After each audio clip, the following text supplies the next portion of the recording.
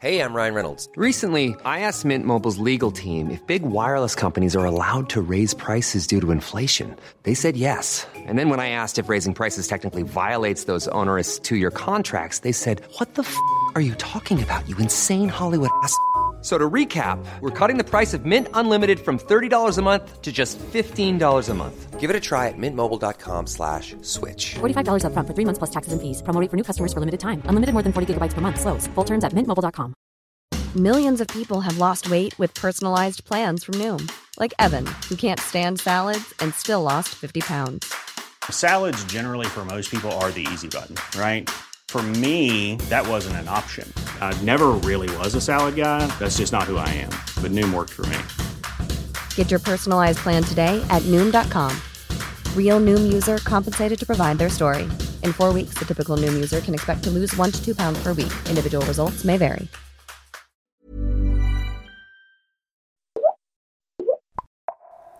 Anders Landsner, professor i datalogi vid Stockholms universitet egentligen, men vi befinner oss på KTH i Stockholm där du befinner dig mycket. Forskar kring hjärnan och hur man simulerar en hjärna i en dator, hjärnsimulering. Vad handlar den forskningen om egentligen? Ja, det är ju mycket som simuleras i datorer idag, till exempel väder och bilkrockar och annat. Och då formulerar man alltså en matematisk modell för sitt fysiska problem och simulerar det numeriskt i sin dator. Och vi formulerar matematiska modeller av nervceller och synapser som hjärnan består av i huvudsak. Och knyter ihop dem till stora nätverk och simulerar de här nätverken på superdatorer. Det är helt enkelt ett stort system av differentialekvationer som man löser numeriskt på superdatorn.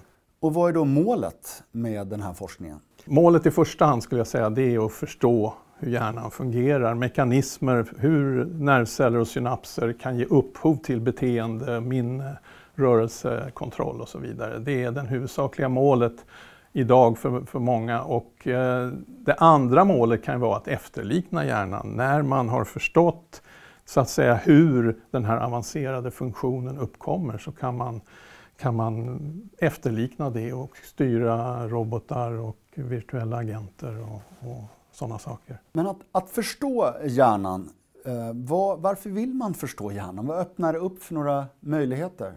Ja, det är ju alltid intressant att förstå oss själva och förstå hur vår hjärna fungerar i olika situationer. Vi studerar ju den friska hjärnan i första hand kanske idag, och även genom att förstå den så kan vi förstå hur psykologi fungerar, hur utbildning och hur vi lär oss och så vidare. Sen det andra är ju att när vi väl har en tillräckligt bra modell av den friska hjärnan, så kan vi studera sjukdomstillstånd och störa delar i den och se vilka fenomen som uppkommer. Och i slutändan så får man ju då en mycket bättre mekanistisk förståelse för sjukdomsorsakerna, och då kan man alltså gå på med och försöka utveckla läkemedel på ett mycket mer styrt sätt.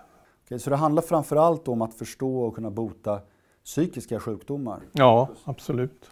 Det här med intelligenta system är ju spännande och kittlande. Datorer som är människoliknande, som kan tolka vad de ser, känna in, lära sig själva. Vad öppnar det upp för några scenarier egentligen? Ja, alltså det forskas ju väldigt mycket i den riktningen, att efterlikna hjärnans funktion, kan man väl säga.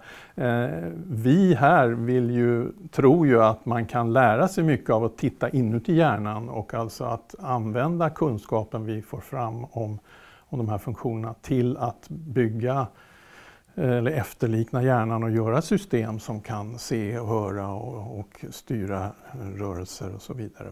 Men det finns många andra forskningsgrenar där man inte bryr sig om hur hjärnan ser ut, utan man vill bara åstadkomma samma funktion, så att säga.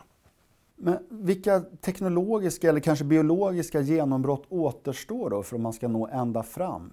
Ja, om man tar det teknologiska först, när det gäller just simuleringar, så har vi idag faktiskt väldigt kraftfulla datorer som kan simulera storskaliga nätverk. Så att det kan visserligen byggas ut ytterligare. Om man ska simulera människans hela hjärna så måste man göra det. Men den andra viktigare begränsningen idag tror jag är den biologiska kunskapen. Vi bygger ju modellerna utgående från litteraturkunskap och kontakt med experimentalister i vår närhet för att kunna sätta upp modellen på ett riktigt sätt. Och experimentalisterna och den experimentella hjärnforskningen är idag inte... Den är väldigt avancerad och man får fram väldigt mycket data, men som modellerare så frågar man ofta efter data som är ännu svårare att få fram, som idag man inte kan få fram, typ hur olika nervcellstyper är kopplade till varandra i hjärnan och exakt hur de här synapserna ser ut och fungerar. Och de har ju olika egenskaper då beroende på vilka populationer av celler som pratar med varandra. Och det där kan man ju fråga, men det är oerhört svårt att svara på idag. Så att kan man få fram experimentella tekniker som svarar på de frågorna så skulle det vara väldigt värdefullt. Okej, och hur nära är ni då? Om du ska måla upp en tidsplan här, när kommer vi få se en färdig datorsimulerad hjärna? Ja, det finns ju ambitiösa europeiska projekt som Human Brain Project som har som explicit mål att göra det här till 2025 eller något sånt här då.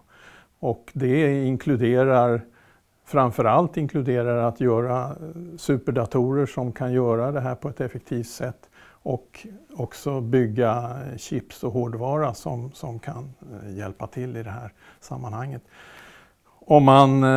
Jag tror inte att man har löst hela frågeställningen om hjärnans mekanismer till 2025, men å andra sidan så är takten i kunskapsuppbyggandet väldigt hög just nu, så att vi kommer att se intressanta utvecklingar även efter 2025 tror jag.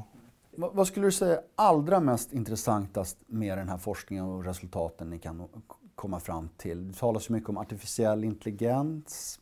Forskarvärlden är lite delad där, om det är något bra eller dåligt. Är det handlar om det här egentligen? Ja, alltså robotar är väldigt intressanta förstås att göra någonting, men jag tycker nog den stora utmaningen för mig har alltid varit att förstå precis vad som händer när man skapar minnen, när man minns, när man befattar ett visst beslut och när man pratar och så vidare. Va? Att förstå vad det verkligen är, det är faktiskt väldigt spännande tycker jag. Men sen är det fascinerande att kunna använda den kunskapen för att bygga robotar och virtuella agenter som är intelligenta, som verkligen är intelligenta. Vi har inget system idag som jag tycker är verkligen intelligenta. Å andra sidan kan man ju säga att det är naturligtvis intressant, men det innebär också stora utmaningar för samhället att hantera den tekniken och att undvika att det blir stora negativa effekter och omställningseffekter och så vidare. Men konkret, vad kommer de här intelligenta systemen eller intelligenta robotarna kunna göra? Hur kommer de förändra världen? Alltså eftersom jag inte ser någon egentlig begränsning i att vi skulle kunna få intelligenta system som matchar vår egen intelligens inom säg till 2050 eller något sånt där, om man nu ska gissa, sticka ut hakan. Så de kommer naturligtvis kunna användas i alla tillämpningar där vi idag har människor som jobbar med det hela. Jag ser inte att det finns några begränsningar i det avseendet, men jag tror snarare att teknologin kommer att gå förbi vår egen förmåga till slut, åtminstone i former av att man har ännu större, de artificiella hjärnorna får ännu större minnen än vad vi själva har och så vidare. De kan prata med varandra mycket effektivare än vad vi skulle kunna ha. De kan alltså elektroniskt samtala och såna här saker. Så det är det är ganska hisnande perspektiv. Finns det en viss rädsla i detta också från din sida? Ja, jag tror att det jag tror att det kommer att orsaka väldigt stora omställningar. Det tror jag. Men jag tror att alltså samhället måste ta det här på allvar och förbereda sig för de här effekterna. Vi ser redan effekter av automation och de kommer ju bara förstärkas av att man får fram mer och mer kraftfulla, intelligenta system. Så är det.